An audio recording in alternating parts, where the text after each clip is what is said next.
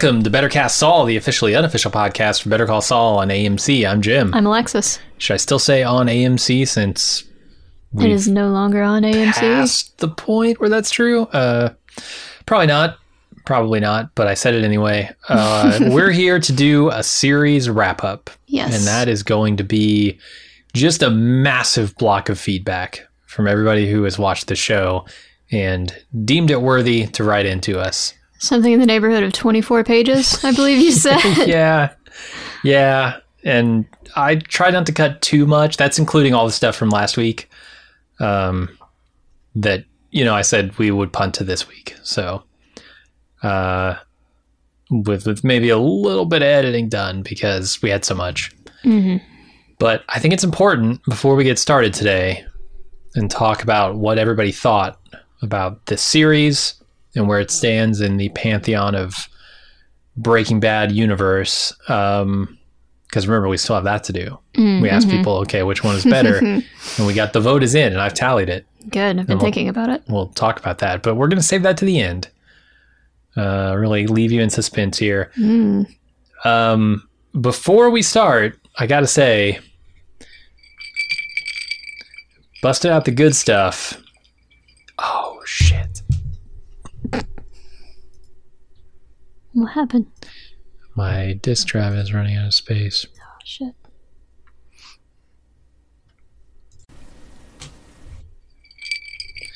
Busted out the good stuff. We did. For tonight. And by the good stuff, I mean, I tried to replicate the rusty nail that Gene drinks. To great success, I would say. I was a little cautious because I'm not the biggest Scotch fan in the world. But I tell you add lemon and honey to pretty much anything, it's going to be good. And that is the case here. Yeah. So so the recipe, in case anybody cares to join us, is an ounce and a half of Scotch, an ounce of Drambuie, and a twist of lemon. And if you're Gene, it's a whole big squirt of lemon, that artificial lemon juice. The easy stuff, the easy squeezy. Yeah, but we did it up right. We got when I say we busted out the good stuff, I mean it. It's the bottles I've been saving for years of Invergordon 25 years. Small batch, single malt Scotch. It was the only Scotch in the house. Yeah, but I feel like it was worth it. Definitely. Come all this way with Better Call Saul. Might as well bust out the good stuff. And then, of course, we did real lemons because we're not heathens. We're not on the run from the authorities. We can afford real lemons. Yeah, and they definitely haven't been sitting on the counter for like 2 weeks, and we definitely didn't have to like use them or throw them out. Sure. Beside the point, we cut a lemon and we squeezed a lemon. It was a lot of work. All right, I guess we should probably just get into it. Get used to hearing clinky noises, the sounds of jingling, because we are going to be drinking throughout this podcast. So, yes, celebrating, if you will. It's a good run. It was. And we'll talk more about that at the very end, but we're going to start off with some stuff from last week and then move into as much of the final stuff as we can here before we get too bogged down, before this takes too long, because we don't have infinite time tonight. I still have to watch a movie tonight. A lot of stuff to do. Yeah. But let's start off. We start off with Chris, who writes in and says, the cold open with Saul and Mike in the desert finding the water and the windmill is actually a location that was used in Breaking Bad Season 4, Episode 5, Shotgun. In the Breaking Bad episode, Mike digs up a dead drop of money with Jesse near the windmill. Right. I was lucky enough to be watching Breaking Bad and happened to notice the location. Good catch. Yeah, that's a cool little Easter egg. And I remember that part of Breaking Bad where he's kind of like taking him around, trying to teach him how to not be terrible. Yeah. Imparting some little life lessons here and there. And also like unintentionally bonding with him. Because Jesse's a good kid underneath everything. Totally. And Mike's a good guy underneath everything. All right, we got a plethora of Chris's here. Another Chris writes in. This time Christopher. So I'm going to take what he has to say much more seriously than Chris. Because he has 2 more syllables in his name. He says, got a few thoughts from the Walt scene. Obviously this is the them in the underground hideout. The safe room, yeah. Disappearers hideout, yeah. First, I've always seen a connection between Walt and Chuck in the same way they're both smart, but stubborn sticks in the mud who get in the way. Walt talks about this being about regret, so why dance around? Seems like something Chuck would say, as well as his obsession with tiny things like the drip. That reminds me of when Chuck tore up his house, looking for the little bit of EM. Of course, we know that was all just guilt. Right. Also, Jimmy seems to want to be like them. Or liked by them. Also, Walt said Jimmy was always like this. I disagree and agree. I think Jimmy was always Slippin' Jimmy. He was always a con artist. He was always a bit greedy, but he wasn't always Saul. Saul is a different level of an asshole than Jimmy. Chuck didn't create Slippin' Jimmy, but he might have had a hand in Saul. Jimmy's speech with Mike showed he always had that drive to do anything for money, but he wasn't the hooker-banging, assistant-harassing, murder-facilitating maniac that we see in Breaking Bad. That is not to blame Chuck 100%. Being a bad brother normally just leads to awkward Thanksgivings. It doesn't lead to a creation of a criminal empire that causes tons of death. Think Chuck's death, Kim leaving, and what happened to Howard, and the refusal to seek mental help or confront those things is what pushed him over the edge. Yeah, I mean, there's a lot of, pushback on the hashtag fuck Chuck, or I guess me getting off that bandwagon a little bit. Yeah. So yeah, this is a little bit of support to that. Chuck was involved, but come on, he went overboard. All right, Norm writes in, congrats on the end of your successful coverage of another great TV show. I was skeptical that this show about a despicable character could be anything other than a novelty. When it started, I cared for Jimmy when his antics couldn't really hurt anyone, and then when this past couple of seasons devolved him, I started to remember why I was resistant to this show to begin with. In fact, after episode 8 of this season, I was back to feeling Saul was beyond saving. But then this production team changed things around again. Saul couldn't be saved, but Jimmy still had a chance. And wow, did he do so in that courtroom. The episode flashbacks pretty much indicate nobody thought Jimmy or Saul could change, and then him standing up in court saying he made Walter White wasn't just braggadocious, it was the truth. He made this happen. He could have stopped it by just letting it go, but he needed the next fix. He was as culpable, if not more, than anyone else. He did, and you know what? Interestingly enough, if for no other reason than basically everybody else died, he's the only one who actually has suffered any consequences for that whole thing, for the whole Breaking Bad thing. He is the only one who stood up, who ended up standing up and saying, I did this thing. Jesse ran away, basically, which is fine. And then everybody else is dead. So yeah, true. He's the only one still suffering consequences. Yeah. Owning up to it and making it right. Maybe the biggest man of all of them. In a weird way. All right, let's move over to Michael, who says, I've been disappointed with Gene up until this episode. They felt like it just dragged out Khan to get Gene arrested, but the finale was excellent. I especially enjoyed the turn with the FBI and Marie when Gene went from his sad story to one. I just need one. It was glorious and reminded me of Walt's confession tape as he completely turns the tables on Hank. Poor Marie for having to endure something like that again. And it was great to see Betsy Brandt again, too. I agree. That was, it does evoke the tape that, Walt leaves, talking about how Hank is the real villain. That was such a turn.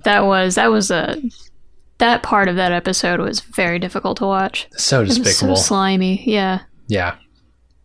You should, if you haven't watched Breaking Bad yet, just do it. Just do yourself a favor and do it. Oh, it's yeah. Good. It's absolutely. long, but it's good. It's worth it. All right, Rinaldi writes in and says, as Rich Schweikert said at the conclusion of the Jimmy Better Call Saul timeline, the end of an era. The end of the please don't do a Gus or Kim spinoff Peter Gould and Vince Gilligan Breaking Bad era for Peter Gould and Vince Gilligan is here. The finale was artfully done with respect to the pilot episode and early season storylines.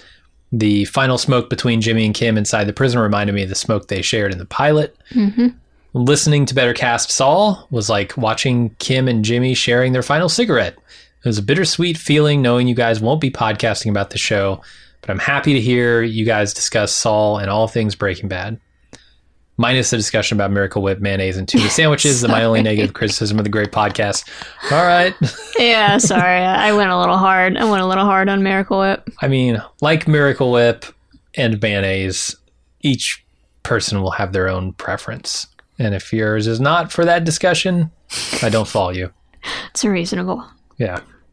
The reappearance of Mike and Chuck in different flashbacks within the Jimmy and Better Call Saul timeline was enjoyable, but my favorite cameo of a dead character in this episode is Walter White. It was satisfying seeing Walter again, but this time as season 5 Walter. Yeah. The version of Walter that embraces his Heisenberg identity. Yeah, full dick Walt, basically. Yeah.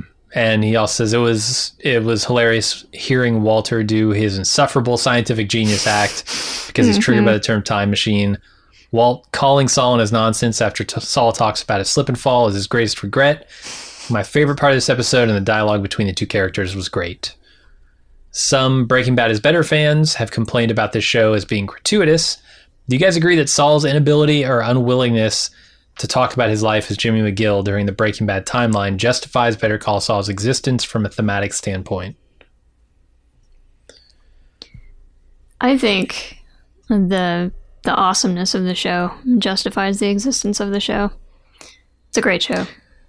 You're right about that, because it could have just as easily been, well, that was pointless. We learned a bunch of stuff about a guy that ultimately is hollow and empty, and who cares? I mean, that's the thing. Like, when I was watching Breaking Bad, I never thought, I need to know more about Saul. I never thought that, because Saul's a minor side character who I thought wore everything on his sleeve. I thought, I knew everything about Saul, right? I could tell, that he didn't have many people in his life just based on the way he acted. All that stuff I felt like I got.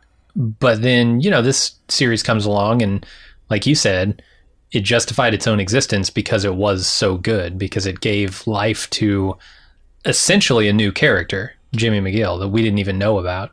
It ended up being such a brilliantly human show. Yeah. That's what I like the most about it. And I'll tell you at the end of this which show I prefer. Yeah, because the only votes I haven't registered are ours. I have an opinion now. I've thought about it over the last week, and I have an opinion. So have I.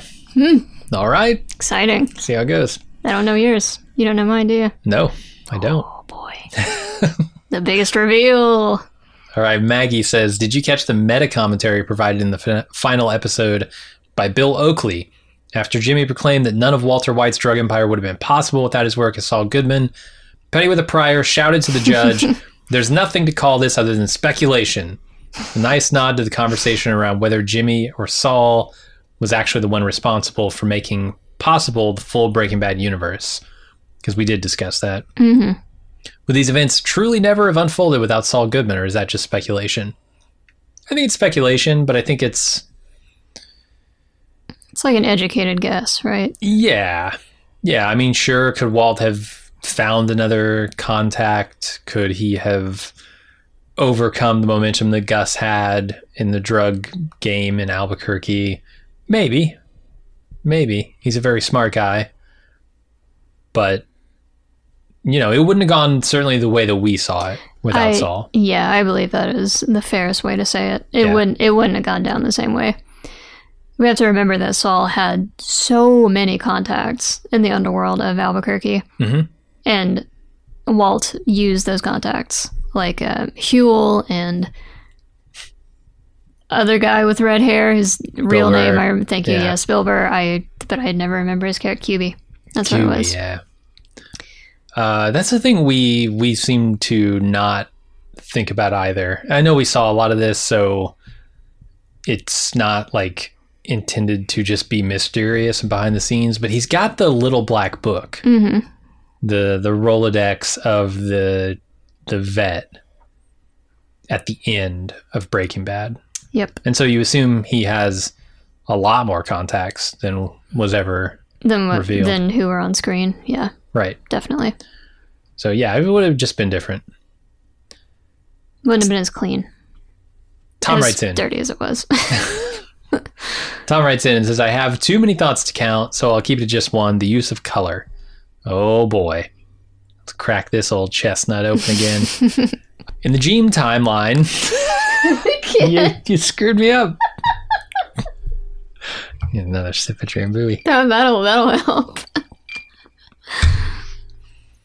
In the Jean timeline, we have only seen one use of color up to the finale, which were old Better Call Saul commercials reflected in Jean's glasses. Mm-hmm.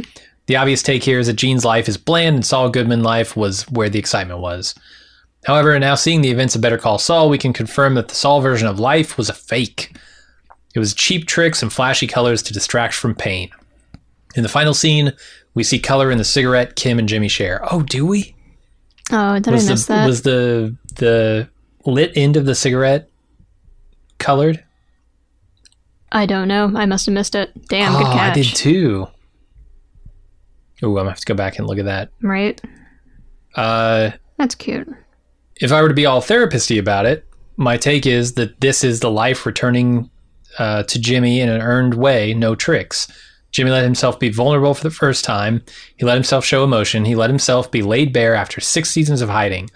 Only in vulnerability can we truly be seen and therefore feel truly alive. It's not flashy. It's not a mask. It's very small moments of intimacy and connection that build over time.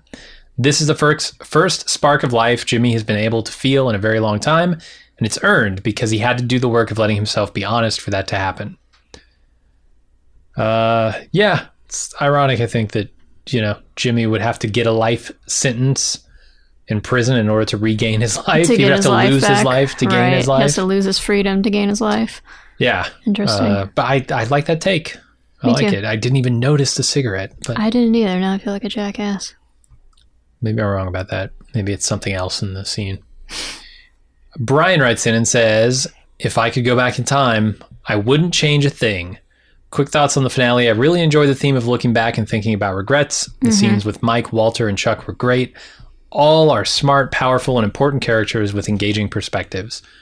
At the end, Saul did face his demons and accepted the full punishment he deserved, but he never made the full arc of changing his path. He just resigned to pay for what he'd already done. Chuck tells the younger Jimmy, if you don't like where you're heading, there is no shame in going back and changing your path. Wouldn't it have been great if Jimmy actually took a new path and started trying to help those around him?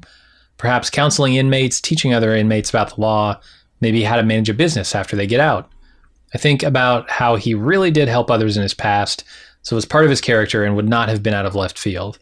Examples include that most of his efforts with the elderly had been in their best interests, and he wanted to help the troubled girl get the scholarship from H&M. Do you agree, or am I way off base? That would have been, an extra layer on the cake. The I guess, face turn cake for Saul, Jimmy. Yeah, it would have been nice, I suppose, but it might have felt like a little much. Yeah, like a little too much, like redemption. Yeah. Or too much of like a whiplash of the character, because we do have people who were complaining about like, oh boy, all of a sudden he's gonna like throw away his whole life when he was fighting so hard against it. But yeah, that might have been even more of a whiplash for those people. So I could see why they wouldn't want to do it and leave it as like sort of a bittersweet ending. Yeah, they had to walk a pretty fine line in this finale, and I think they did as good of a job with it as they could have. Yeah. Overall. All right, here's a pretty interesting email for its perspective. Devin writes in and says, my wife and I just wrapped up Better Call Saul, and we tried an experiment with this show. I've seen Breaking Bad, but my wife hasn't. We decided it would be interesting to compare how each of our experiences differed based on our Breaking Bad knowledge or lack thereof. For me, this has meant agonizing years of holding my tongue on Easter eggs, references, and characters like Lalo. But I thought I'd write in to share my wife's comment about her unadulterated Better Call Saul experience. Her lack of Breaking Bad knowledge served her best in earlier seasons. She was genuinely shocked by Hector's accident, landing him crippled in the wheelchair and other such twists. Multiple times she thought Mike was about to get himself killed, and she was surprised that he lasted through the entire series. She generally enjoyed a greater degree of suspense than I did in certain scenes. The only character she knew made it through was Jimmy. However, according to her, the Gene scenes and Breaking Bad flashbacks felt disjointed, arbitrary, and confusing. Especially during the Breaking Bad flashbacks, without the black and white to help her out, she didn't know where exactly in the timeline we were supposed to be. Walt and Saul talking in a random basement was contextless to her and didn't mean much aside from Saul's supposed regrets. The Gene timeline in general, she was never particularly invested in or intrigued by. She said that there seems to be a tension written into that timeline that the audience is expected to feel, but that she doesn't, because outside of some vague references and guesswork, she doesn't know how and why Saul ended up as Gene in the first place. She didn't know who Marie was, or who Hank or Gomi were, even though she'd previously seen them in their cameo episode. To her, they were just one-off DEA agents from so long ago she doesn't remember their names, doesn't connect to them to anything important. All this meant that the majority of these meaty courtroom scenes had little oomph for her outside of how it affected Jimmy and Kim and their relationship. She says that for her, the ideal Better Call Saul finale would have been Jimmy and Kim breaking up, leading into the Breaking Bad flash forward that culminates with Saul sitting at his desk. She says that's the finale in her mind, and said that everything after that felt like a finale, but not for Better Call Saul, rather for Breaking Bad and the Breaking Bad universe as a whole. I'm excited to start a Breaking Bad binge with her, but I'm also disappointed that between the Gene Francesca call and the Gene Kim call and the courtroom scenes with Marie, she's already had the fates of Jesse, Mike, Gus, Hank, Gomi, and several unfortunate inmates partially spoiled. All that to say, overall, I think it's almost certainly a more rewarding experience to watch Breaking Bad first and then Better Call Saul. Either way, I thought it was fantastic and a good send-off to the Breaking Bad universe. I completely understand all these reactions to the series, especially the finale.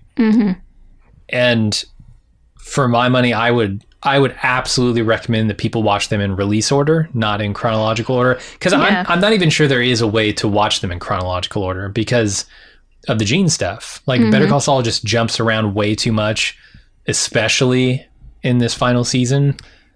Yeah, in this final season, it's doing a lot of work to try to stitch together the two, I don't want to say timelines, but the two stories. Yeah, absolutely. And yeah, disjointed is the perfect way to put it. I would think all of these just like out of nowhere time jumps that mean nothing. I've seen shows do this kind of stuff, but not with all the baggage of another show. Right. And in those scenes, they're able to, write in things that kind of indicate, okay, how far in the future is this, when, but we already know all that from Breaking Bad, so they don't need to do that here. And I feel like they don't do that here. Yeah, that's, these cameos do lean pretty heavily on the idea that they lean pretty heavily on the emotional baggage from Breaking Bad, from these moments in Breaking Bad that Absolutely. you know are tense. Like you have the context for everything around this moment in time. Yeah. Where if you haven't seen that show, yeah, it's probably pretty meaningless for you, which might be kind of a bummer. Especially that flashback to the RV in the desert. Yeah. Like you're not gonna know about the Ignacio line at all. Yeah. Or Lalo or any of it. Like, yeah, it's a weird experience. I definitely recommend release order for this. Yeah. All right. C writes in and says, my final question for you is this. What was your favorite piece of misdirection or misplaced theory that you saw from the fandom? My own was that Lyle was one of Mike's men placed at Los Pollos Hermanos. Maybe even the one that Gus complained to Mike was inadequate. This is a pretty good one. My favorite pet theory that went nowhere and was disproven this season was Kim becomes Wendy. I mean, it was such a ridiculous concept in the first place. Right. But I really loved it for some reason. I think I'm with you. I think that's my favorite too, because it is patently absurd. Right. Arguably, Kim became worse. She became a Red Lobster. Yeah. Miracle Whip tuna salad maker. Denim skirt wearing. Bad wig. Ding dong. Yeah, bad wig for sure. Bad bangs. Period. Yeah. But also bad wig. Oh, yeah. Yep. Yep. All right. Tom W. says, I was surprised to see how much the prosecutors were willing to compromise with Saul. For such a high-profile case, undercharging seemed like a bigger reputational risk than the unlikely possibility of a hung jury. Am I overestimating how much evidence the DA would actually possess, establishing that Saul Goodman was an active and willing partner in Walt's drug empire? While Skyler may have presented herself as a frightened wife in her confessions, I would expect her testimony wouldn't have done Walt's lawyer any favors. Saul seems to hang his compelling story of fear on the initial desert kidnapping, yet there's no evidence for this true kernel in his lie. So all he really has is his word that he was a frightened, unwilling partner. Seems like just about any criminal partner could make the same specious claim in most criminal conspiracies. Yeah, I had questions around that too. Like, how solid is the case against Saul? We did have a couple of just monumental emails from our resident lawyers, and I appreciate them, but deleting 2 emails saved 3 pages of feedback and probably like 40 minutes of podcast. Thank you so much for writing in. Yeah, I really do appreciate it. Their questions all, or their theorizing was all around like the criminal and the civil suits, and questions like this, like how much of a case would they really have? And without evidence, it's hard to imagine they would ever be prosecuted criminally, but civilly from Cheryl, it was almost certain that she would bankrupt Kim if she went through with a lawsuit.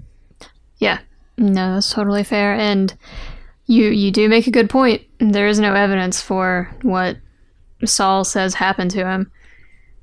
But there's also not a lot of evidence for other stuff either. I mean, Mike was good at his job, right? Mm-hmm. Yeah, without a body, how are you gonna say Howard's dead? Yeah, it's weird. It's hard. Confession means nothing. A little bit of hand waving, maybe, in this finale, but what are you gonna do? Sure. All right, Eric writes in and says, "Yay, no montage in the final episode." Although it was really great to provide some closure for Hank and Gomez's wife. Oh, they both married the same woman, huh? Wives. I was also kind of hoping that one of the DEA prosecutors was going to be the kindergarten cop that Saul first encountered when he met Badger. Oh boy, I don't remember that guy. It was bench sitting. He was in a lot of movies in the 2000s. You know him. Bench sitting? Yeah, he was on the bench with Badger. He's the one who pulled Badger in the first place. Yeah. That's why he's calling him kindergarten cop, because he's the really tall, goofy looking the dude. baby face killer. Super skinny. Yep. Okay. God, I feel like we've had this conversation before. Yes, I feel like we've read these emails. If we have read these emails before, I apologize. But it's quite literally possible. Not possible. Anyway, since I really like where they ended things off, and I don't need to see a sequel or spin-off series. Agreed. Yeah, I think I'm with you on that one. Let them do new stuff.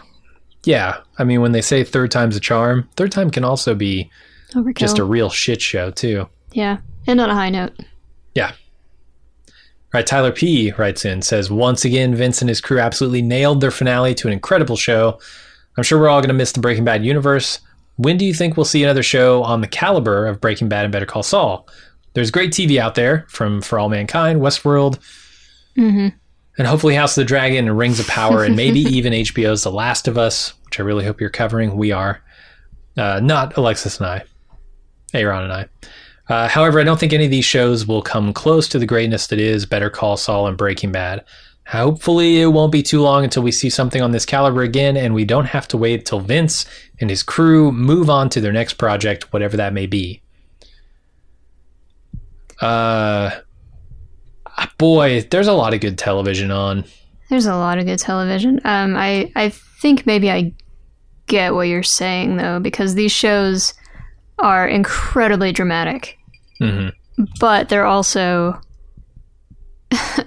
It feels like the stories of people that maybe you know, or you don't realize that you know, right? Because they're just like suburban people from wherever getting involved in crazy shit. So when you talk about that, like Westworld is not that, obviously. It's all like bigwigs at this point. I have long felt, and this might be a hot take. Ooh, I don't know. Spicy. That Vince Gilligan and Peter Gould are telling stories in a way that is blending a modern approach to television with your dad's sensibilities. They are telling dad stories. And it's not necessarily the stories themselves are dad stories. It's more like the way they're told is like old school in a strange way. Like from like the last generation of television, and television has like moved on beyond these shows. Cause I'm thinking of stuff like Yellow Jackets, and just finished up a series, The Bear, and like Reservation Dogs, and all these shows that are like coming out that are told by a generation of people, you know, the next generation beyond them. Television is changing, and I feel like this is the last of an era of a type of storytelling. Yeah. That, you know, maybe it needs to die, maybe it doesn't, but I'm like, this feels different than a lot of TV I'm watching now. Yeah, I think that's a good assessment. It does. It has a little bit more of a, like, retro is the wrong word, but yeah, it's not exactly retro because it has old school. You nailed modern, like, pacing and stuff too, right? It's like it does. I mean, Better Call Saul might not. It's a little more old school even than Breaking Bad, right? Surprisingly, but like, yeah, it's, I don't know. Dad stories is the only way I can think to say it. It's like dad bod for television. You know what I mean? Sure. Yeah. No, totally. And that's not, that's not it's not saying it disparagingly at all. No, these are two of my favorite shows. Yeah, mine too. But it's just, it's different now. Mm-hmm. People are telling stories in different ways, and stories about different people. Yeah. On the Insider podcast, Bob Odenkirk featured very heavily in the last episode that was actually discussing the episodes of the show. Yeah. And he was saying that he didn't think that he would ever get to be involved in something that was the same level as these two shows, and that he was okay with that, but also a little sad about it. Sure. Yeah. And I'm thinking, just write it yourself, Bob. You could write a show that would sell, I'm sure. Yeah, I wonder. I mean, he's written a lot of stuff. He has. He's written, mostly, he's directed. But, yeah. He's got the gift of gab, even just as a person, not as Saul Goodman. Yeah. But let me tell you this. Yeah, 100% covering The Last of Us. Aaron and I are both big fans of both the games that show's going to be based on, and also Craig Mazin, who is just an incredible writer. Mm-hmm. So that's exciting. I'm really glad to hear that they're doing something with that. Mm-hmm. I haven't played the games, but I've always been I like the idea of the story. Yeah. Shall I say? Post-apocalypse. But also like with a human touch. Yes. That's the key. I like a human touch. That's what I like in my stories. Characterizations and character drama. Yeah, boy. Right, Brett from Brooklyn says, I'm going to be honest, I'm not sure how I felt about the ending of this episode, primarily because of the final act.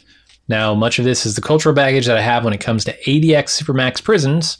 Every news story, movie, and prison reality show I've ever seen has made these up to be isolated hellholes where you don't see another human soul for 23 hours a day.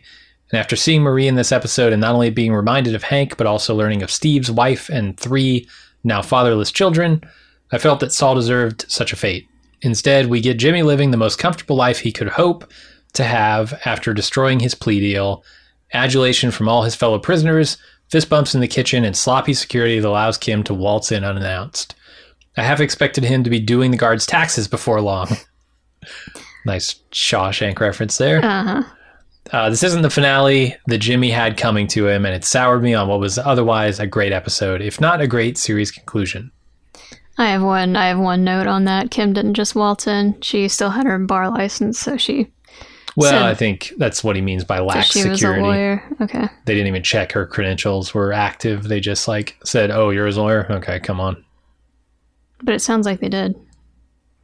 Because she said that her license was still active in New Mexico. The card doesn't have an expiration date on it, is what she said. Oh. Yeah. Oh, okay. I see. So... the card still like kind of proves she's a lawyer. Gotcha. Okay. But if they had checked the actual bar records, the bar association, they would know she's not. Okay. Anyway, yeah, I mean, you're right. It's yeah. Like I said in last week's episode, I expected him to be facing a much tougher time in prison too. I thought all the criminals who he had not gotten off would be in there with him now, and that he would have trouble from them. But it seems like he's just going to bake bread and have a fine life. Maybe get out early on good behavior. Yeah, we'll see. No, I mean, not early, 80-something years is, even if you cut that in half, that's still 40 years. Yeah, and he's already in his 40s. Yeah. By the time he gets out, yeah. All right, Kurt writes in and says, did we ever get why the office went from Francesca-designed fashion office to Saul's seedy one? I don't think so. Maybe it was the client peeing in the water feature that started the downward spiral. I think that was why that happened. Yeah, they had to get rid of the water feature after that. Yeah, and once you start getting rid of one nice thing. My assumption is that every nice thing that was in that office just got peed on. Exactly. Where I was going to say was shitted upon, but it got pissed on and replaced until eventually she was like, I can't do this anymore. I can't get attached to nice chairs. Yeah. You monsters can have folding chairs.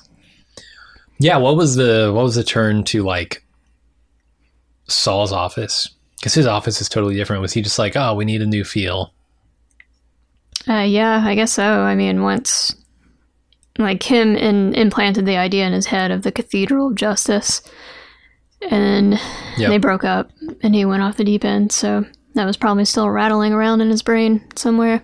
Yeah, he had the office already after they'd broken up. It was he already had the office, but it wasn't surprisingly fast. Crazy enough. Yeah. Yeah. Oh, I see what you're saying. It was already the cathedral. Yeah, it was already decorated like, I don't know, a Lincoln Memorial or something. To be fair, most of that shit was foam, so it's not like it took a long time to set up. Sure. All right, Evan from Atlanta says, not sure what you guys' take on the finale will be. Well, you know now. But I saw a lot of takes on Reddit and Twitter that said it was a happy ending. Things like Jimmy finally cleared his conscience, or he sacrificed himself for Kim. I took Saul's final admittance to the judge to be a far sadder and even darker moment. It's a narcissistic man, desperate with a capital D for Kim's approval, flailing about, switching from Saul to Jimmy in an attempt to just get Kim to look at him and say she approves. First, he could have given all the information to the court without Kim there, but he specifically made her fly down, thinking she was in legal trouble just so she would watch. And the monologue performance by Odenkirk to the judge felt intentionally shallow, like another big slip in Jimmy's speech. Second, would he have even told the truth if he hadn't found out Kim had first? He was about to fight for ice cream in his deal, for Christ's sake. It's not like there was a grand sweeping character change. It was just a turn on a dime, which makes the following scenes seem even more insincere. Lastly, we've seen this exact play before in the season 4 finale winner. As he was pleading to get reinstated, he decides to improvise his speech, adding guilt and remorse about his relationship with Chuck. The reveal at the very end of the episode is that he was in fact insincere. And he thinks it's the exact same scenario now. Gotcha. I mean, he does move in patterns. I think that's what the last couple of episodes were trying to show us. Was that he gets a little better and then it gets a little worse. So, yeah, I would buy that there was an element of performance in this final courtroom scene, but it brings up the idea of right things for the wrong reasons. Even if he's doing it for the wrong reason, he's still kind of doing the right thing. Yeah, I mean, it's nice to give Kim an apology of sorts. Yeah. I don't know. It's not so much an apology. It's more like just proving to her that he's not such a bad guy. Yeah, it's more just like... It's for him. It's for him all the way, but... Coming clean. I see where you're coming from. Yeah, for totally. Sure. I didn't quite read it that way, but you're not alone also. I saw some takes that definitely backed it up. We have at least one more here in the email section that we'll get to. But first, Navarre from Montana says it would seem that in the final interaction with Kimmy and Jim, nope. Jimmy and Kim couldn't get out of the podcast without doing that once more. And her walking away, Jimmy was happier and more free than he had ever been as Gene. Jimmy and Kim are more sympathetic than Walt because they knew how bad they fucked up and put themselves in punishment. Incredible finale and will go down as one of the best endings ever. Yeah, I really like that. I like that they went for kind of a quiet human ending instead of trying to go out with a bang. Yeah. That felt truer to the beginning of the show. Yeah, the entirety of the show. Yeah. I mean, this is a much more of a character study than even, Mr. Chips to Scarface. Mm-hmm. This is deeper than that because you have a character who you can actually sympathize with. Yeah. A character who you hate to see make mistakes, because you want to like the guy. Yeah, he has that kernel of goodness inside him. Mm-hmm. He's not a total shitbird. Yeah. So you're still kind of rooting for him a little bit. Yeah, a lot more focus on character, less focus on plot. Still plenty of focus on plot, but it's secondary. All right, Riley writes in and says, right after finishing the episode, I know one of the biggest criticisms will be that this finale was rather ham-fisted at parts. Examples being My Name is James McGill, Mike bothering to answer the time machine question felt off, Walter White's character felt played up to an extreme. I don't disagree with that complaint, and it's fair game for people to be taken back by that, as the show was usually so very patient and mature in its writing. What did you guys think? Was it too much? Personally, the universe earned a bit of sappiness for me, and I'm still really happy with the taste the show left in my mouth. My heart absolutely melted throughout the last scene. It was gorgeously directed and shot by Gould, and had some of Odenkirk's best stuff this season. I believe the show and finale will stand the test of time and television history on the same level of Breaking Bad.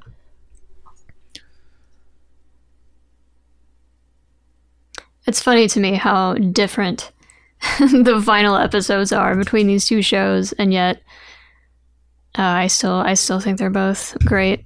I'm with you. That is my opinion too. I thought this was well done. Maybe a tiny bit, sanguine in some places, but I felt like at the very least the relationship between Kim and Jimmy had earned that for me from early on. Gotcha. How do you feel about it? Yeah. I mean, I talked about this last week after the finale, but yeah, this is a kind of a perfect ending for me.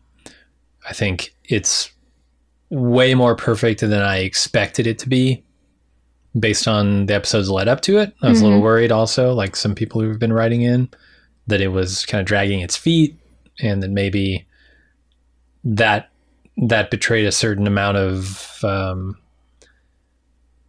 unsureness in its storytelling, but I think ultimately they knew exactly what they were doing and they brought it around, even if it, didn't sit well with me in the moment. But that finale just kind of patched over all those problems. Yeah. All right, Aaron writes in, says, first time emailer, but I had to write in to complain about Kim's wig. And I don't think they changed the style of it throughout all of her scenes from previous episodes to the finale, except the last scene, which was a different one entirely. I truly expected better from the Villa gang.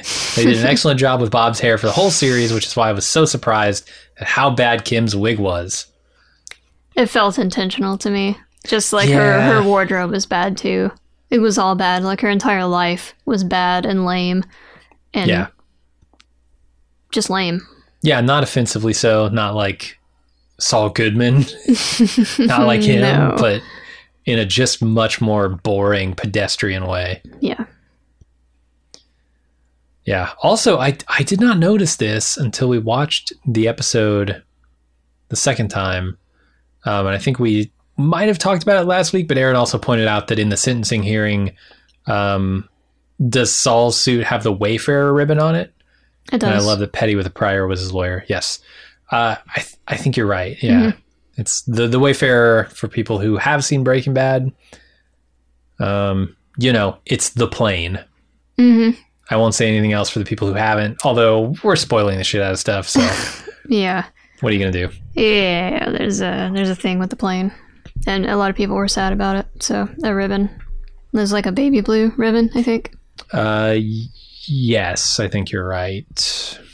And yeah, he was wearing it again. Which was interesting. Also, Wayfair, the same airline that Saul is on or the Gene is on. To get to Albuquerque, yeah. From Nebraska. Go to the jail, yeah. All right, let's get to some current stuff. Ooh. Some post-finale stuff. Boy, we're about halfway through it. So I guess buckle up, strap in. We're going to start off with Georgios, who just wrote in and says his vote, Breaking Bad better than Better Call Saul, but it's close. Sorry, I'm stuck on his name. It's a good name. Georgios? Yeah. Yeah. Breaking Bad better than Better Call Saul. So if you're counting at home, if you want to tally this up, be my guest. I've done it for you at the very end, but you might get a little head start on it. And BB won. Yeah. All right. Paul Smith writes in, says, the creators of Better Call Saul have so much juice in Hollywood that they are allowed to show smoking as being cool. Yeah, this is something that died in, fair. the 90s? The late 90s? In this country, at least. Yeah. Sure. Lots of people still smoke elsewhere. Right. Yeah. Yeah, they usually don't show that as being cool anymore. But, yeah, they still do.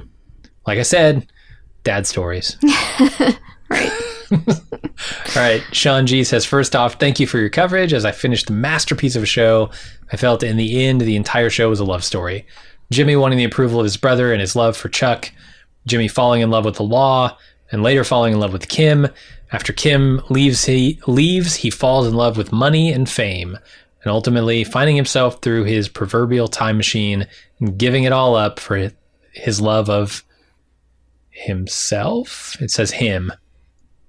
As the two of them remain worlds apart in those final two shots, I found myself saying, I want more. The show will be missed. Sean G. in Omaha, Nebraska. And he says, P.S. the city is not that desolate. I would never assume that it was. They like to be dramatic. Sure. All right. Better Call Saul's love story. It's not a love story. It's not especially a love between story. Jimmy and Kim. That's a huge part of it. That is like maybe the backbone of it. I think you're right. All right. Orla writes in and says, I'm at a loss as to why nobody feels that there was a toxic codependency relationship between Jimmy and Kim. Here we go. Sure. The way I see it, Jimmy got caught and had nothing left, no more moves to make, especially when he discovered Kim had grown unconscious and confessed to her part, which was something he threw at her in their parting call to Florida. Why didn't she turn herself in? When she did, she became more powerful. The only thing left for him to do was to draw her back into the mix and prove that she was not a better person than him. He dragged her to court under false pretense because he believed she was now living her own life and had freed herself from the guilt and his influence. He made the grand gestures in court, as many psychological abusers do, to regain her sympathy and remake their connection.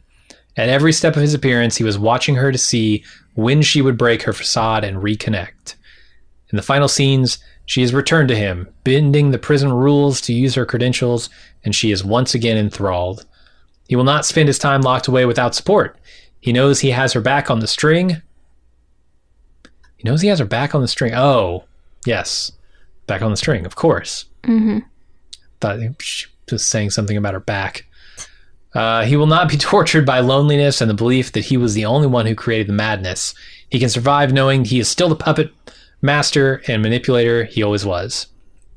If he had not got caught, he would never have reconciled with her. He would have believed they both lived with their responsibility. Once Kim unburdened herself, she would live free in life and spirit. A long-term abuser can never live content knowing that their underling has gone on to never needing them. I'm listening to All This All podcast, and there's literally nobody who sees it this way. I'm boggled. I'm not a mad feminist, and I've never been a big Kim fan. I thought she was a piece of work, really, and was just as bad as him for most of it. But in the end, she turned a corner, only to be sucked back in by over-sympathizing and the love of a game that Jimmy created. It's very sad. Hope you could poke through this point of view and see something of merit. I do. I mean, it's definitely a way to look at it, for sure. And yeah, I mean, psychologically speaking, you're right on the money. I will say a codependent love story is still a love story. And it might just not be necessarily and also one. Yeah, probably every other marriage is codependent in some way. Yeah, I mean, I think it's there to be read into. Yeah. I'm curious what, Gould and the whole Villa gang and the writers who wrote this thing intended, I guess. Mm-hmm. I'm always at least a little bit interested in authorial intent. Right. Even though I do prefer to have my own interpretations of it. And mine are pretty charitable because, like I've said all along here, I want to like Jimmy. Mm-hmm. I think there is like if not a heart of gold, at least a heart of brass somewhere under there. There's a heart of a less precious metal. Yeah. And it's worth noting, too, that even if, a percentage of the inmates like you in prison is still prison. It still sucks. Sure. So it's not like he's getting off great at the end here. He's going to be in prison for the rest of his life. Yeah, but he's going to turn that prison bakery into a Cinnabon. He's going to be making Cinnabons. Yeah, I mean, he would do that wherever he is. He's very charismatic. True. Yeah, he makes his own destiny, pretty much. Yeah. But no, it's a completely valid point of view. Mm-hmm. All right, George L. writes in, says, Father George here did some t-shirt work for you guys a while back. Yes, you did. And I still have those t-shirts. So I was just listening to your coverage of the finale and thought you missed an important scam. There were actually 2 scams in this episode. The second one is that to get into the prison to see Jimmy, Kim uses her expired New Mexico bar card. It's a minor scam, but I couldn't imagine the Kim from Florida we meet at the beginning of episode 12 would try it. Yep, I think that shows that the old Kim is somewhat back. You buy any of that? Like she's going to do a little scamming herself. I mean, she does. It's true. Yeah, as I think I made it pretty clear earlier on in this episode, I guess I didn't realize that was a scam. I just kind of took her at her word that her license was still active. Gotcha.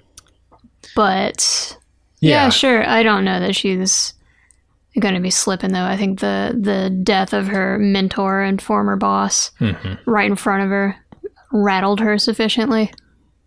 Yeah. And he says, somewhat back, not all the way back. Yeah, at the very least, like, there's a spark of life back in her. Yes. And some of that is lying to get to where she wants to be physically. Mm-hmm. He continues, the sweat rolling down the prisoner on the bus's head is because he's nervous. Saul seemed to give him an inquisitive look because this big, beefy dude who did God knows what to end up in Supermax is losing it, and Saul is cool as a cucumber and accepting his fate. Saul has cleared his conscience and has nothing to lose until the end of his days. Yeah, I can see that. Yep. It's a cool theory. Uh-oh. I'm looking at the rest of this email. George says, I can't believe I'm saying this, but I think Better Call Saul is a better show than Breaking Bad. Explain yourself.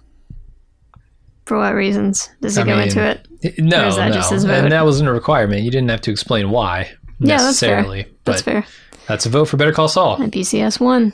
BB1, BCS 1. He finishes up, thanks for a great podcast. Thanks to Alexis for stepping in. Is there going to be a segment of the wrap-up to point and laugh at Aaron for rage quitting the second best show on TV?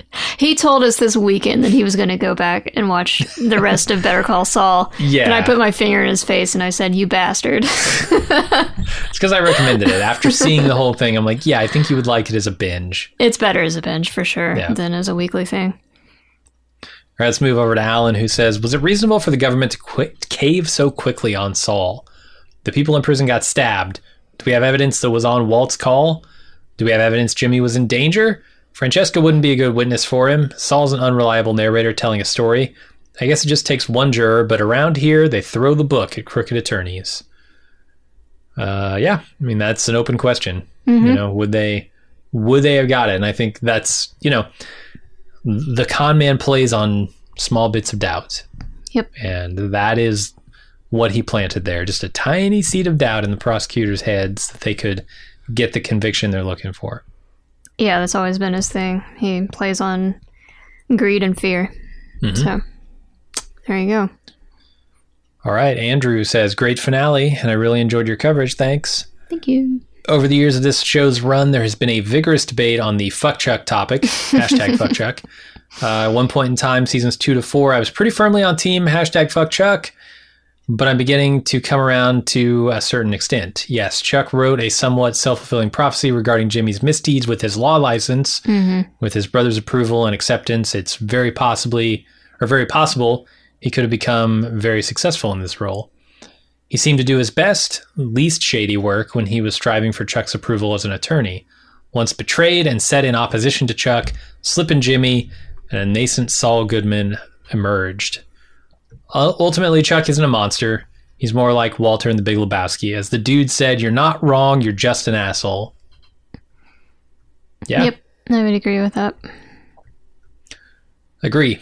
Which is why I'm not totally on team fuck Chuck. Yeah, I'm not on. I don't know that I may have said the words fuck Chuck a few times earlier on, but ultimately everybody has their own shit that they're dealing with. Yeah. He was obviously mentally ill.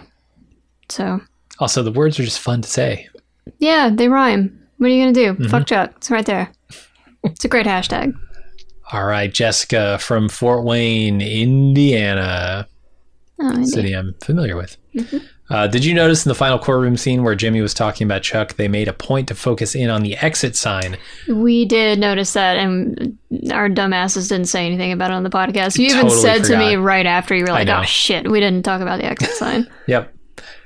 But I was also thinking, man, it's getting late, and I need to edit this podcast because people are waiting. What would they want more? A podcast like 20 minutes earlier, or us talking about the exit sign? Sure. And here we are talking about the exit sign. She continues, the buzzing of the electricity through the sign could be heard and was very obviously intentional. What a cool way to tie things into the previous courtroom scene with Jimmy and Chuck, and Chuck's problem that caused so much tension between the two of them. This is one of the many small details that the writers are careful to always include, which help to reinforce why the show is so genius. Yeah. Oh, here's a novel approach. As far as which show is better, I refuse to choose. Well, as Rush says, if you refuse to choose, you still have made a choice. You still made a choice, yeah. Yeah, something like that. Do we get to choose for her? Somebody's got to make a choice. No, she refuses to choose. They are both in perfection in their own way. Yeah. And unless the creators choose to revisit this universe, there will never be anything else like it on TV. Thanks for the recaps. No problem. So that's a vote for I can't choose. Mm-hmm. That's the third. What's the third column? The gray column. Sure. Gray 1, BCS 1, BB 1. All right. Jeremy from Dallas says, happy next birthday to Alexis with a Red Lobster dinner, followed I refuse. by a whole lot of yep. Excuse me. That might be happening tonight too. But seriously, enjoyed this finale and also haven't listened to the Insider podcast this season. Not sure if this was mentioned, but I thought the only color in the gene sequences for the whole series is the flame. Oh, it's the flame, not the cigarette. Mm-hmm. Between Jim and Kimmy. Gotcha. Jimmy and Kim, you bastard. Showing that despite how gray their lives have become since leaving Albuquerque, this connection between them brings light into their life. Yes, I like it. All right, Miles chimes in with the burning question we all want answered. What happened to Jeffy? What did happen to Jeffy? He got bailed out, right? No, I mean, his mom said, I'm not bailing him out. Let him stew. Oh, well, okay, fine. Right? Then I guess he was in jail for like 6 months or whatever. However long. Wait, what did he even do? He hit a car. That's it, right? Yeah, he hit a car and they arrested him on suspicion of breaking into the guy's house. Yeah, did Gene ever admit to that? That we know of? No. Maybe. I don't remember the list of charges against him. Yeah. Because I assume they would have tacked on breaking and entering. And, right. It seems kind of lame next to all the other shit, but sure. Yeah.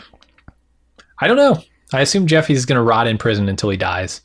People will forget he's in a cell, not feed him, not give him water, and he'll be dead within 4 or 5 days. I don't think so. I think he's the kind who will pester the guards until something happens. He will like scream at the top of his lungs. The guards. This Jeff, the original Jeff, I don't think would have even been caught. I don't think he would have driven the cab in such a crazy way. But this Jeff, he's gonna scream. He's a screamer. He's a screamer. That's my. All right. What's the word? Verdict. That sounds good. All right. Ryan writes in and says, "I'll ask it. How does Saul make any money that doesn't come from Walter White? If he takes on Splooge as a client, what's the payout if he gets him off? He takes on an infinite amount of low-level criminals, and for what? How is there any payoff?" I'll take a second to acknowledge the wordplay of getting him off and Splooge. Splooge, yeah. I appreciated that. Well done. I understand the idea of ambulance chasing, and I also understand the idea of being a friend of various drug kingpins, but Saul Goodman operates in a strange in-between space. Was wondering if there would be a reveal that he does it as an homage to Kim, taking on disenfranchised clients with no profit motive while he lives off his sandpiper fortune. But nope, he's out there spending hours on clients that would yield a few bucks here and there. I mean, maybe he just doesn't care to make that. He cares to make money. He's all about making money. I don't know. Maybe he sees this as like a loss leader. His law practice is the thing he does to get close to criminals and close to those in the underworld and the people with actual money and influence. And there's nothing to say that he wasn't still doing stuff for the cartel. I mean... Oh, sure. Yeah. And that alone is going to probably sustain your finances for a while. I mean, he was the vet at that point, right? Like the vet was making good side money, just connecting Mike to people who needed jobs done, right? Yep. So I assume Saul is doing the same. I honestly think he does use maybe the law practice as, like I said, a loss leader to just stay connected to the underworld. I think you're right about that. But I don't really know. It's a fair question to ask. Aaron writes in and says, "Jim and Alexis and everyone at Bald Move, thank you so much for your ongoing coverage of Better Call Saul. It has been quite the ride, and I'm glad your podcast, I had your podcast to share the journey, especially since the prequel or sequel is clearly the superior show." Oh, man. Oh, BB2. That's BCS a vote 1. Great one. For Better Call Saul. Yep. I wanted to share a stray observation I had regarding the prison transport scene. I believe the drop of sweat close-up is intended to show fear. Jimmy focuses in on it, thinking that if this big hulk of a guy in front of him is scared, what's in store for a guy like Jimmy? That's when they initially start calling out his celebrity. He tries to shush them, but once they start chanting Better Call Saul, he starts to lean in and realizes he can modify his particular set of skills to fit this new environment. Another location, just another con for Slippin' Jimmy. He knows if he plays this right, he's going to be okay. Yeah. That's my take on the scene anyway. Yeah, he can definitely leverage his celebrity into having at least a slightly easier time. It's not to say that everyone in that prison in, fucking Colorado, not Albuquerque, is going to know who he is. So True. It's not going to be all smooth sailing for him, but yeah, he will have a cadre, at least. Yep, he's going to have his own gang, the BCS gang. BCS gang, yep. Aaron goes on to say, "Best of luck on the new podcast. Love the idea. I recently got reacquainted with Brendan Fraser watching the show Trust. Came out a few years ago. His take on the cowboy fixer role he plays is fantastic, but Airheads is his best movie, bar none.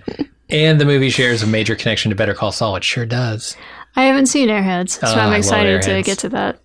I saw Airheads for the first time when I was like 14, maybe? I don't know. Good age from what I hear. Great age for that movie, let me tell you. Anyways, I appreciate all you do, and if anyone asks who is greater, Lemmy or God, just remember, it's a trick question. You'll get that eventually. Okay. This sounds like a reference. Yeah. All right, James writes in and says, "Jimmy and Kim's future. I could totally see Jimmy being a friend to the other prisoners. He would leverage his ability to find creative solutions to keeping himself and his openings safe from the other inmates." His openings. Yeah. I would even watch a movie or four. No. I was thinking a movie or four, but it's a movie or 4-episode series about him getting someone released. Or maybe a Shawshank type situation where he's helping the warden run scams only to punish the warden in the end. I think he will end up advising fellow inmates, whether he wants to or not. It's just going to happen. Anytime he sees somebody being like actively stupid, he always steps in. Sure. That's who he is. And they're going to be like a line of people coming to him like, oh man, I didn't do it. I got a bad rap. You gotta help me find the loophole, man. Legal advice in prison. Nice. Perfect. See, I wonder what the library's like. Probably not great. Probably not great at that prison. Yeah. Anyways, Kim would be constantly trying to get Jimmy's sentence reduced, but him always messing it up somehow. I'm gonna miss the Breaking Bad, Better Call Saul universe. I'm with you on that one. I'm gonna miss it too. This says Sham from Nebraska. So I'm gonna say Sham, and if you're Sean, I apologize. But also, you put a typo in your own name, so you get what you get. I might have typed it wrong. Did you type it? You did just copy paste? I copy and paste their message, and I typed their names. Oh, so it's probably Sean, because I've never heard of a Sham, but it could be Sham. Or Sam, where the world's big and full of wonders. Oh, yeah, totally. Anyway, this person from Nebraska says, do you think that if Kim had not shown up to the court hearing, Saul would have still come clean? Personally, I think that he would have taken the plea deal or maybe even tried to reduce his sentence even more. I'm very content with how the series ended, but could you imagine how fun and enjoyable a season or two of Saul in prison would be? They could introduce so many new characters. Jimmy could even run benevolent scams if there is such a thing. Thanks for all your recaps and opinions throughout the series. That's a good question. If Kim doesn't show up, he's got no reason to blow up his own plea deal. Yeah, I am sad to say. I think maybe you're right. I think maybe he doesn't actually blow up his plea deal. He'd be crazy to. But I'm also with you in that, I would totally watch that. He's such a great character. You could make a show just of him in prison again. Sure. Maybe not even willingly handing out legal advice to people. Mm-hmm. Protecting his openings, as a previous emailer said. I don't know about that part, but... All right, Mike from England says, hi guys, thanks for keeping me company during the Better Call Saul TV show. I became obsessed with each week with how you reviewed the show, so thanks for that. I prefer Better Call Saul to the original show. Damn it! It's another... I think you can tell which way I'm leaning. BCS 3? Another BCS vote. Who knows? Those keeping track at home do know. My rusty nail's almost gone, so... Mine too. My tracking abilities are diminished somewhat. Mike continues, I found Walter White to be unbearable to watch in Breaking Bad, but Kim and Jimmy were always very fun to watch and root for. I did not enjoy the last episode of Better Call Saul, and yet you voted for it. Have you lost your mind, Mike? I didn't see the need for Jimmy to sell himself down the river. There was just no need for it. He could have served his 7 years and come out and become a better person and physically prove to Kim that you were a good person deep down. Mm-hmm. I still feel that Kim loves him and he could have earned a place into Kim's life again. Now he's going to be watching his back for the next 80 plus years. I hope they do a Better Call Saul movie and Jimmy escapes and he drives off into the sunset with Kim. Boy, he escapes. What's your feeling on that? Do you think it was unnecessary for him to do this? Could he have waited 7 years of Kim still hating him and then got out and proved himself? I suppose he could have, but it seems like he didn't want to. Also, I don't know what he could have done after getting out that would have proved himself better than what he did in this courtroom scene. It's true. And I mean, crucially, that takes away his penance, you know? Mm-hmm. He's getting off essentially scot-free. Like 7 years for the stuff that he's done is a joke, like the judge says. Yeah.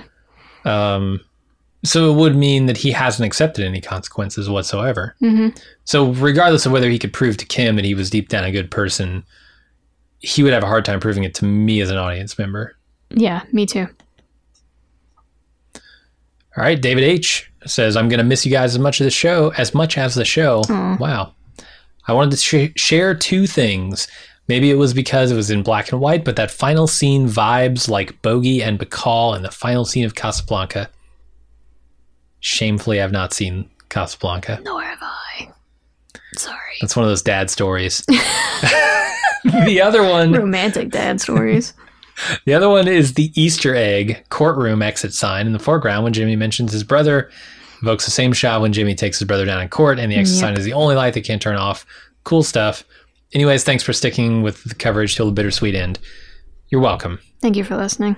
Yeah, we really appreciate it. Sticking with us. This person had an email address as a name, and I'm going to call them AMM to preserve their anonymity. Anonymity.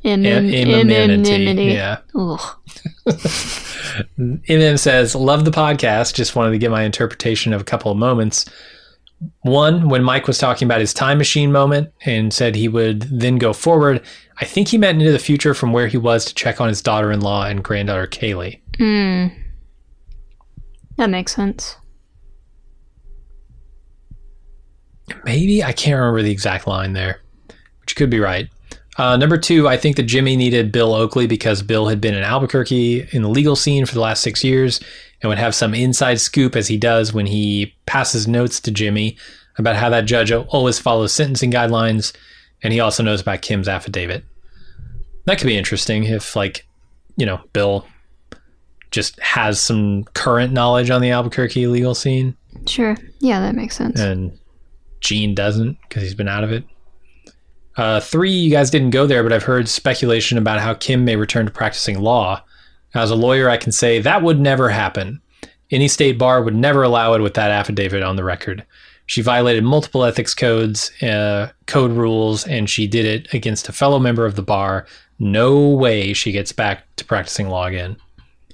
All right. That makes a lot of sense, actually. I feel like lawyers take slights against each other pretty seriously. That makes sense. Yeah. All right. KT says, which is better, Breaking Bad or Better Call Saul? That's a tough question. Both are outstanding, but I'm going to have to go with Breaking Bad for 2 reasons. Crawl Space and Ozymandias. Oh, hell yeah. On a side note, tell Alexis that Miracle Whip is superior over bland mayonnaise. Thank you for all the great podcasts. Can't wait to listen to what's in store for the future. Your opinions are terrible. Thank you. Bye. I'm joking. I'm kidding. Of course. Vernaldi writes in and says, I think both Breaking Bad and Better Call Saul are amazing in their own way, and they both deserve high praise. Mint chocolate chip ice cream doesn't deserve high praise, but if you offered it to me as a kind gesture, Jim, I would eat it. Cinnabon rolls deserve high praise, though not Miracle Whip mayonnaise and tuna sandwiches. Great job podcasting, Jim and Alexis. Better Cast Saul was amazing too. I personally enjoyed Better Call Saul more than Breaking Bad. I think it's a vote for Better Call Saul. It is. Because it was a richly crafted interpersonal drama with deeply complex characters and relationship dynamics that had many interesting interpretations, especially with how beautifully written Kim and Jimmy's relationship was. It's funny that due to Walt being human garbage and a psychopath, and Jesse losing 2 girlfriends to psychopaths, Jimmy or Saul is the one that gets the girl, so at least he has that over Walt and Jesse. Also, Jimmy's alive. Walt can't claim that. True. The Jimmy and Chuck storyline had a well-written complexity to the relationship that was interesting. The cartel stuff was amazing and had more emotional depth than I would have predicted, particularly from Nacho's character. Anyway, here's my joking response to some people who are angry Better Call Saul gets more praise than Breaking Bad, and how they act like Chuck when Better Call Saul gets excessive praise they think it doesn't deserve. I am not crazy. I know Better Call Saul likes to manipulate people by making references to Breaking Bad and focusing on a cartel storyline that has an outcome that's predetermined, but I couldn't prove it. He got those idiots at AMC to lie for him, and it's not the only problem. You think it's a coincidence that Vince Gilligan would just happen to arrange the episode titles for season 2 to say Fring's back? Whether the throwaway line used as a joke on Breaking Bad would be hyped up as an epic conclusion to this predictable cartel storyline? Or news just happened to leak saying Walt and Jesse would cameo in the final season of Better Call Saul just to generate publicity and create cheap, poorly written fan service? You think this chicanery is bad? Vince Gilligan made the El Camino just to hype up Better Call Saul on the internet. And I brought Better Call Saul into my list of favorite 2022 TV shows. What was I thinking? Better Call Saul will never change. It'll never change. It's always the same with this show. Ever since the pilot aired, Vince Gilligan can't keep his hands out of the Breaking Bad reference jar. Not our precious Vince Gilligan. Better Call Saul proves he's a genius. It's perfectly constructed. Now Better Call Saul gets to be considered a top 5 all-time show. What a sick joke. I have to stop him. I have to. I was just saying people don't have to get carried away praising Better Call Saul. That's all. Also, final question. What's the worst Better Call Saul fan theory in the history of the show? I think it was that Kim is Wendy. Yeah, he agrees here. Which, yes. Yeah, that was pretty rough. All right, Melanie says, I want to get this in before the finale tomorrow in case you don't do a full wrap-up cast. We did. Unexpectedly. The finale could make my take on Jimmy and Saul at this moment totally moot and leave me feeling like the mark of Jimmy McGill's greatest con, but I want to explain why I still love Jimmy McGill. Unlike Walt, who I knew was a piece of shit the second he refused to take the job at Grey Matter in favor of cooking meth, I think there were always two sides of Jimmy, but he was never evil.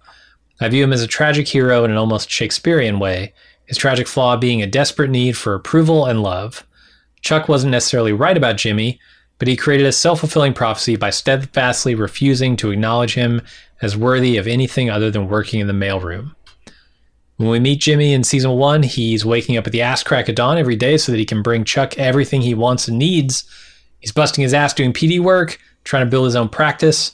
We meet Slippin' Jimmy, but nothing about the plan to woo the Kettlemans is evil.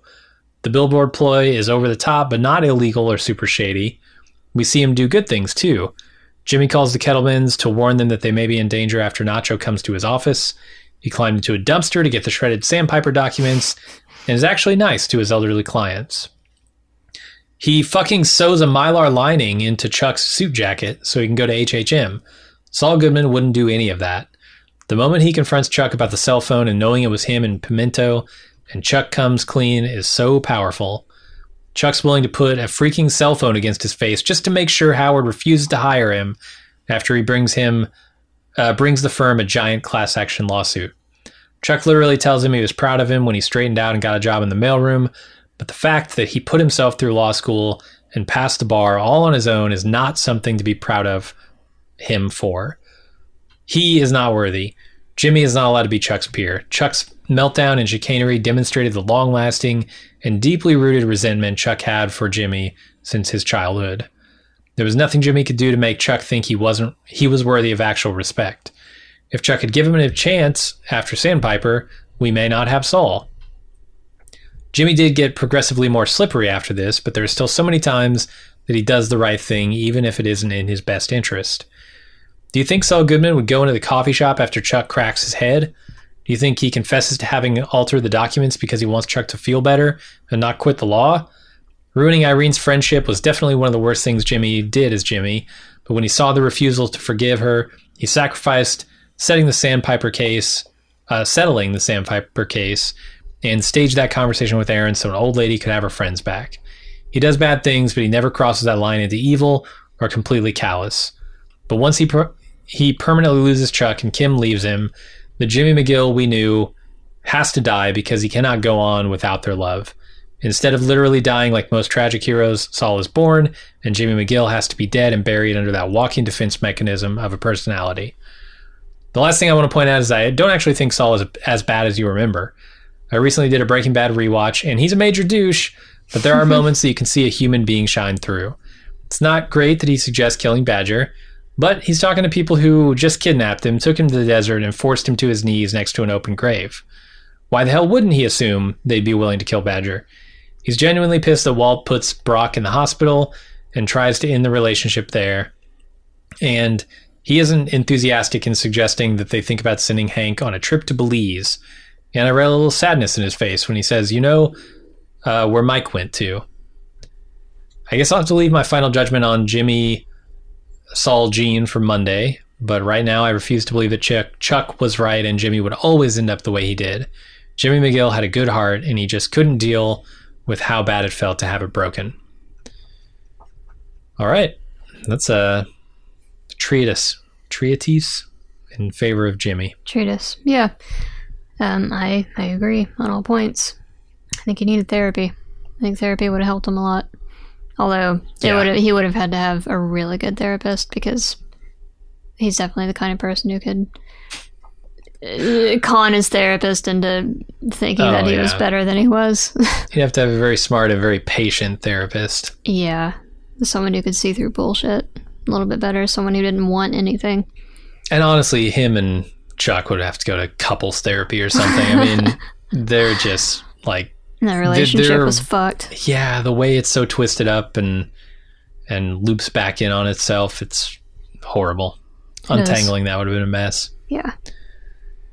Let's move on to Jesse, who says, "Hi, Jim and Alexis. I'm the odd man out that I haven't seen or heard anyone with similar views to mine on the end of the Better Call Saul finale. I was on board until the confession scene. Seemed really out of character and not earned. In the previous episode, Jimmy was literally physically intimidating a little old lady, and now he's ready to come clean just to see Kim one more time. What the actual fuck? His initial 7.5-year plea deal seemed like a fair amount of punishment to me, having to do some time, but also having the light at the end of the tunnel. Now he's going to die in prison, barring some miracle. Also, why didn't he confess to any of his escapades up in Omaha? Just adds to it seeming inauthentic to me. And what about Jeffy? It didn't ruin the show overall, but definitely left me with a sour feeling about the finale.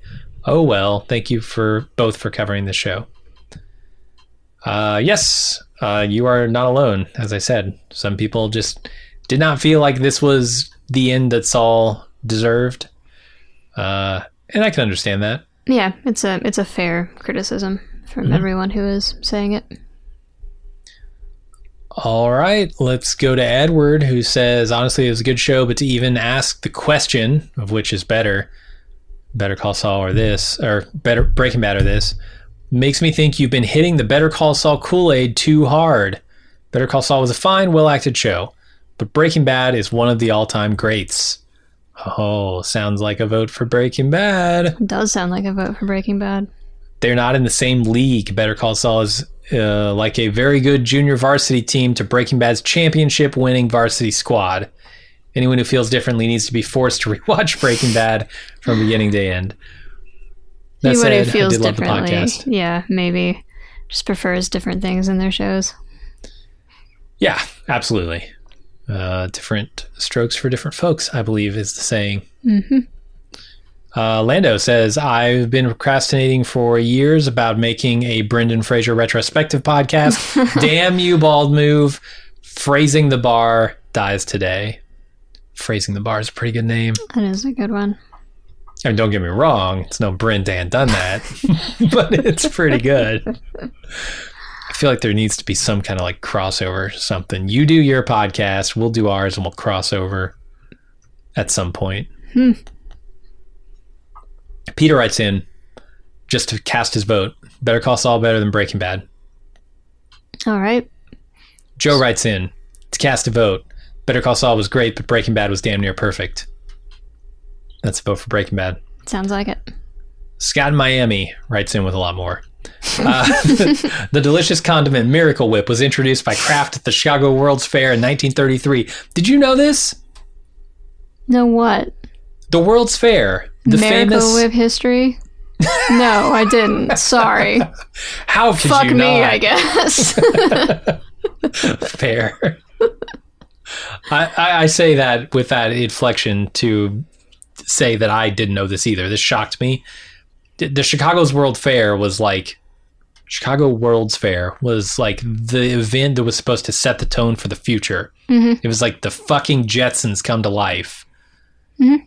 And Miracle Whip was introduced there. So it had to be good. I don't know. It says, Scott continues, America needed a less expensive alternative to mayonnaise as the Great Depression was in full force and every dollar mattered. It was a mixture of mayo and salad dressing containing fewer expensive eggs and adding corn syrup and other spices blended in a patented emulsifying machine. And the guy, Charles Chapman, who invented it, referred to it back then as Miracle Whip. The name stuck. So yeah, it's a primarily Midwestern 30s and 40s kids thing. The thing got handed down over and over, all the way to me. Yeah, makes sense. I mean, my grandparents always had both in the fridge, so it's not like I wasn't partially raised with it.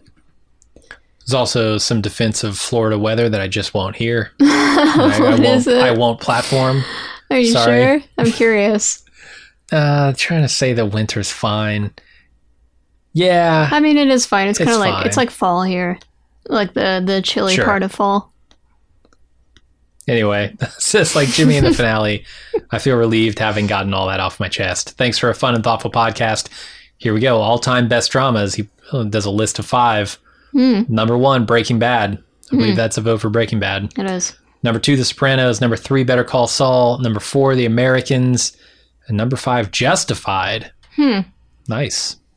I thought Mad Men would be in there somewhere because Mad Men was kicking Breaking Bad's ass when they were both airing initially.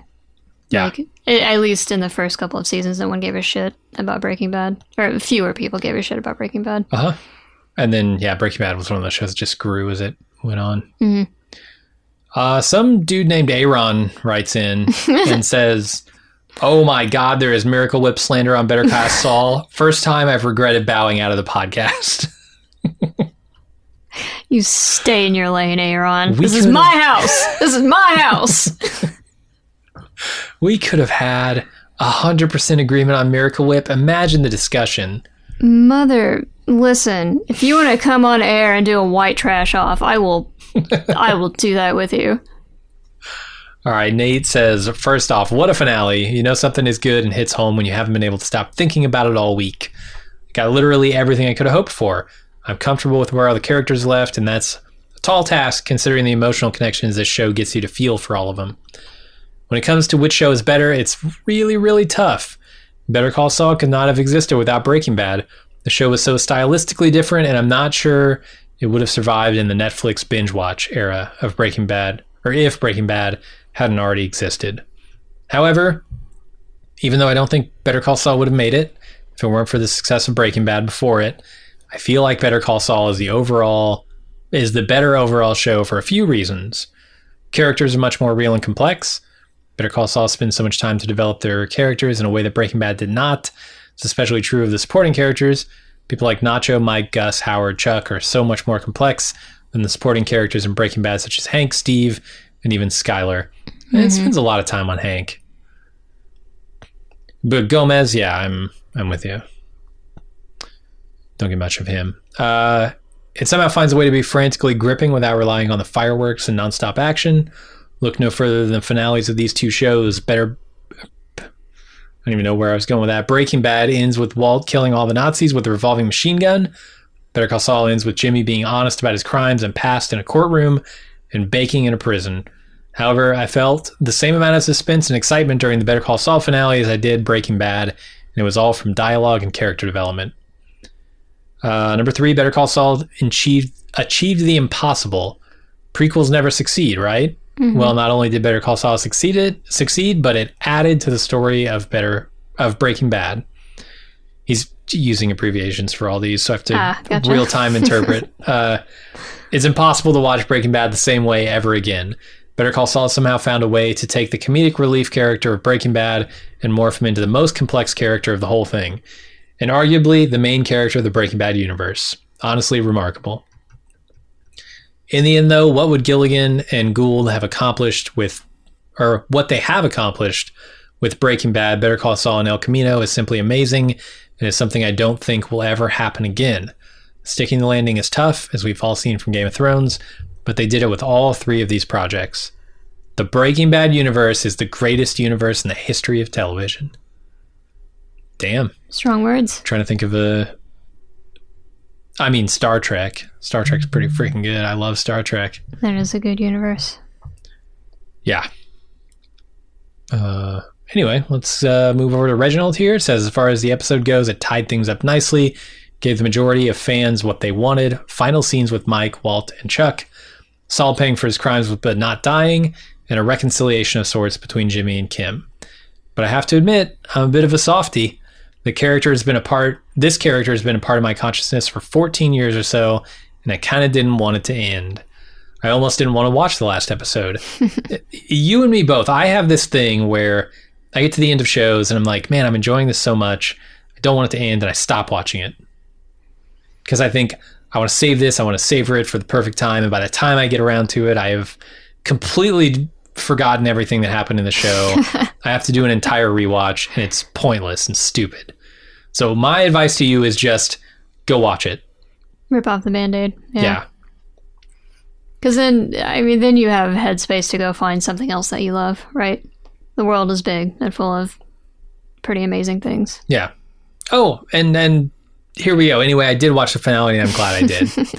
Podcast was great. Thanks for letting me be a small part of it, and I look forward to hearing and seeing more of your work in the future. Well, thank you. Thanks. Andrew in Plano, Texas says, hey guys, love the pod. I'm curious if you thought it was weird that Walt Jr. and Skyler were not in the courtroom supporting Marie at the end. Since Walt is dead, this was Marie's only real chance at justice for anyone involved in the events leading to Hank's death. Walt Jr. adored Hank, and you would think he would be there, unless the trial was at breakfast time, where he would obviously be elsewhere occupied. Just want to know your thoughts. Yeah, that's a good question. I imagine it's a lot of like casting and availability and trying to get that many people available at the same time in Hollywood can be tough.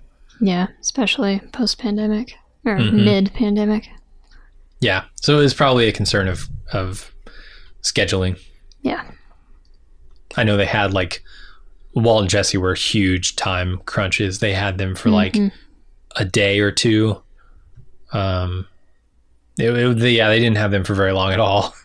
It's like, what days can you do this? Well, I can do this day on this week, and that's it. Okay, book it. Right.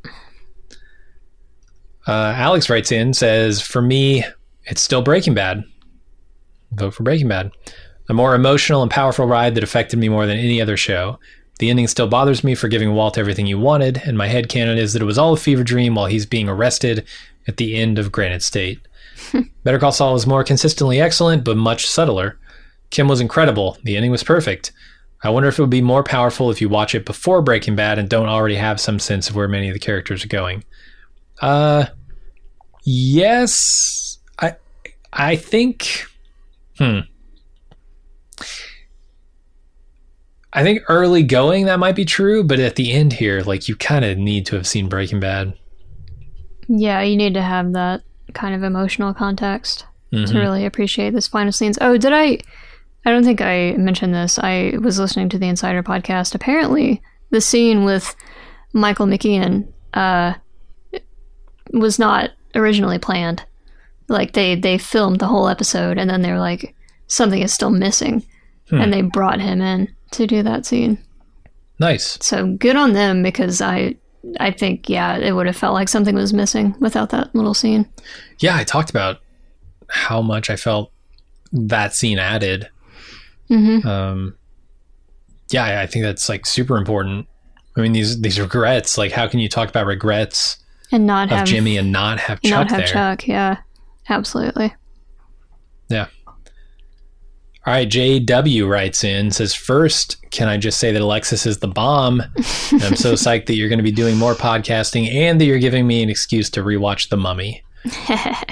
You're welcome. I'm not going to vote on which show is better overall. Oh, that's can't choose, because they're both amazing. But I think Saul has better B-plots and minor characters than Breaking Bad. I mean, give me Kim over Skyler any day, and Nacho over Tuco, and Howard over Hank, and Mike's backstory and BCS era dynamic with Gus. God damn. Also, I know you're already rolling in finale-related feedback, but two quick thoughts I wanted to shout out in case they haven't already come up. It's kind of narratively perfect that Saul's ultimate undoing is an elderly woman, since this was his primary clientele when he was making an attempt to go straight. I like to think that he had some genuine affection for Marion, and the way that things ended between them is on his long list of surfacing regrets. And number two, it's interesting that since Breaking Bad told us so much about characters through the colors they wear, the Ville gang chose to keep all the Gene Timeline stuff in black and white. Do you think Marie was wearing purple in her Better Call Saul cameo? Of course! On the Insider podcast, they speculated that she was probably past that point in her life because she had been shaken up so hard. What? Yeah, I don't know how I feel about that. I mean, your favorite color doesn't change just because your husband dies, but... Right? I think she's got just a room lined with purple geodes. Perfect. Minerals, not rocks. Rob in San Jose writes in and says, a great show and podcast throughout. Now that it's officially over, I can't believe I didn't know the whole time that Better Call Saul theme song is an actual song by Little Barry. Little Barry? Hard to tell. With lyrics. The guitar riff was always excellent, but now hearing the whole song, I think it's pretty good. And one line even mentions stepping off the grid. So naturally, I thought of Saul becoming the Gene character. Yeah, I didn't know that was a real song either. Yeah, me either. I assume that was a Dave Porter original. Right. I guess not. And finally, last email here. Scott says Better Call Saul is better. Thanks again. Great work. Thanks for writing in. Did you keep track of I the score? didn't. No, I lost the plot about halfway through. So we have 2 more votes we have to add to this tally. We do. What is your vote, sir? I mean, obviously, everyone knows my vote is for Breaking Bad. It's my favorite show of all time. Come on. Yeah, that's not terribly surprising. Yeah. I will couch what I'm about to say. You're gonna be one of those can't vote people. By saying that my answer is for my personal taste, not so much. I mean, that's implied, right? Yeah, but I know people are going to be giving me shit for this because it's Better Call Saul for me. I like the characters better, with the exception of Jesse, who is one of my top 5 TV characters of all time. Yeah, he's so great. He's amazing. I just adore him. But in the way the character dramas play out, the way that these people feel on screen, I like Better Call Saul better. I know you hate Walt a lot more than I do. I also hate Walt. I'm not super surprised by that, honestly. Yeah. It's just unfortunate because we could have tied the vote here. Oh, no. Apparently, Better Call Saul is the better show. By 1 vote. By 2 votes. By 2 votes. Yeah, mine. if we had both voted for Breaking Bad, it would have tied it up. Gotcha. Because it was 6-8, but as it stands now, it's 7-9. Oh, man. take and that, you haters. can't choosers. You can't choosers. 2 of you could have stepped in and tied it up. It could have been the perfect end. I was, you know what?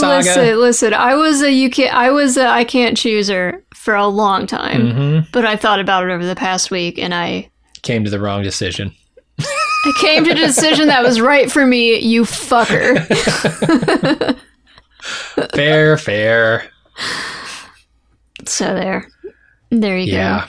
That's how it's going to stand, I guess. Better Call Saul is consensus best show ever made. Well, all right. I mean, it has to be. If it's better than Breaking Bad, it has to be the best show ever made. It's a really good show. It's a very well-written show. It is. And that's it. That's where we're going to leave this very well-written, perhaps best show ever. This very, very entertaining character drama. Yeah. Do you have anything you want to say before we go? Should we tell people about Brynn Done Done That and our plans for that? Yeah, we should probably drop a couple of lines. Okay, you want to do that? Yeah, so if you stay tuned to this feed, we will drop a trailer when we have one.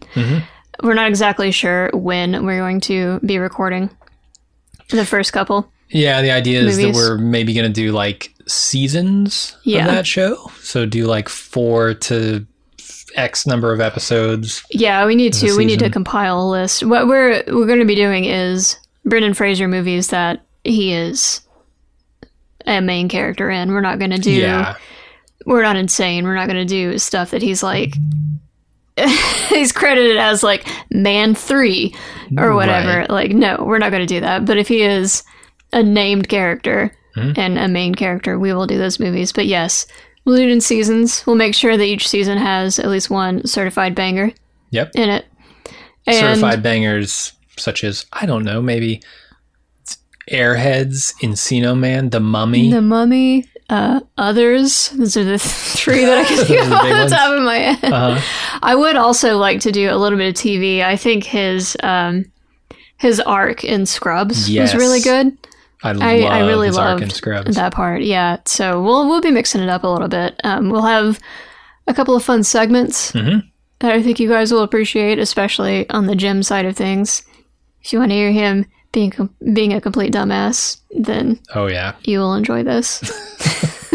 No, it's going to be a lot of fun. So like Alexa said, stay tuned to this feed because this is where, I mean, we'll be telling you about it on any Bald Move feed. Mm-hmm. We'll probably drop a trailer in all of them or close to it, the big ones. So either stay subscribed to this feed or get subscribed to Bald Move Pulp. You might already be listening to this podcast through there. Nope, you're probably listening to this through Prestige because that's where we release it. Prestige, yeah. Yeah, we'll be doing the Brendan Fraser stuff though on Pulp and on its own Brendan on that feed. So yeah, stick around. We hope you will join us for that because it's going to be a lot of fun. We'll have more news on that as we have it, and we'll drop a trailer like you said. But I think that's going to do it for us here. Yeah. Thanks everybody for sticking with us for 12 years. I mean, Breaking Bad was the first podcast that Aaron and I ever did. Yeah. So that was back in 2010. Oh my God. 2010. So long ago. Yeah. That's not even a real year. It's 12 years ago. 12 years. Fuck. So some of you who are listening to this have undoubtedly been with us in the Breaking Bad universe and as Bald Move fans for 12 full years now. Dedication. Yeah. And we appreciate every year of it. But stick around. We have so much more. We are currently talking about House of the Dragon, which is another huge show for us. We just wrapped up Westworld today, in fact. It was a fun season. Yes. Yeah. And House of Dragon is shaping up to be really good. Walking Dead's going to be coming back for its 11th and final season. That's the other show we've been covering. God. And that's just one show. That's not like, oh, it's been a full show and prequels too. And a movie. No, it's just the same stupid show it's always been. It's ridiculous. We're going to be covering the final chunk of the final season coming up here, I think, in October. So yeah, hang out with us there. And I guess until Vince Gilligan and the Villa Gang do something else, yeah, we'll see you around. See you around. Thank you so much for sticking with us. I'm Alexis. That's Jim over there. I'm Jim. Have a good one.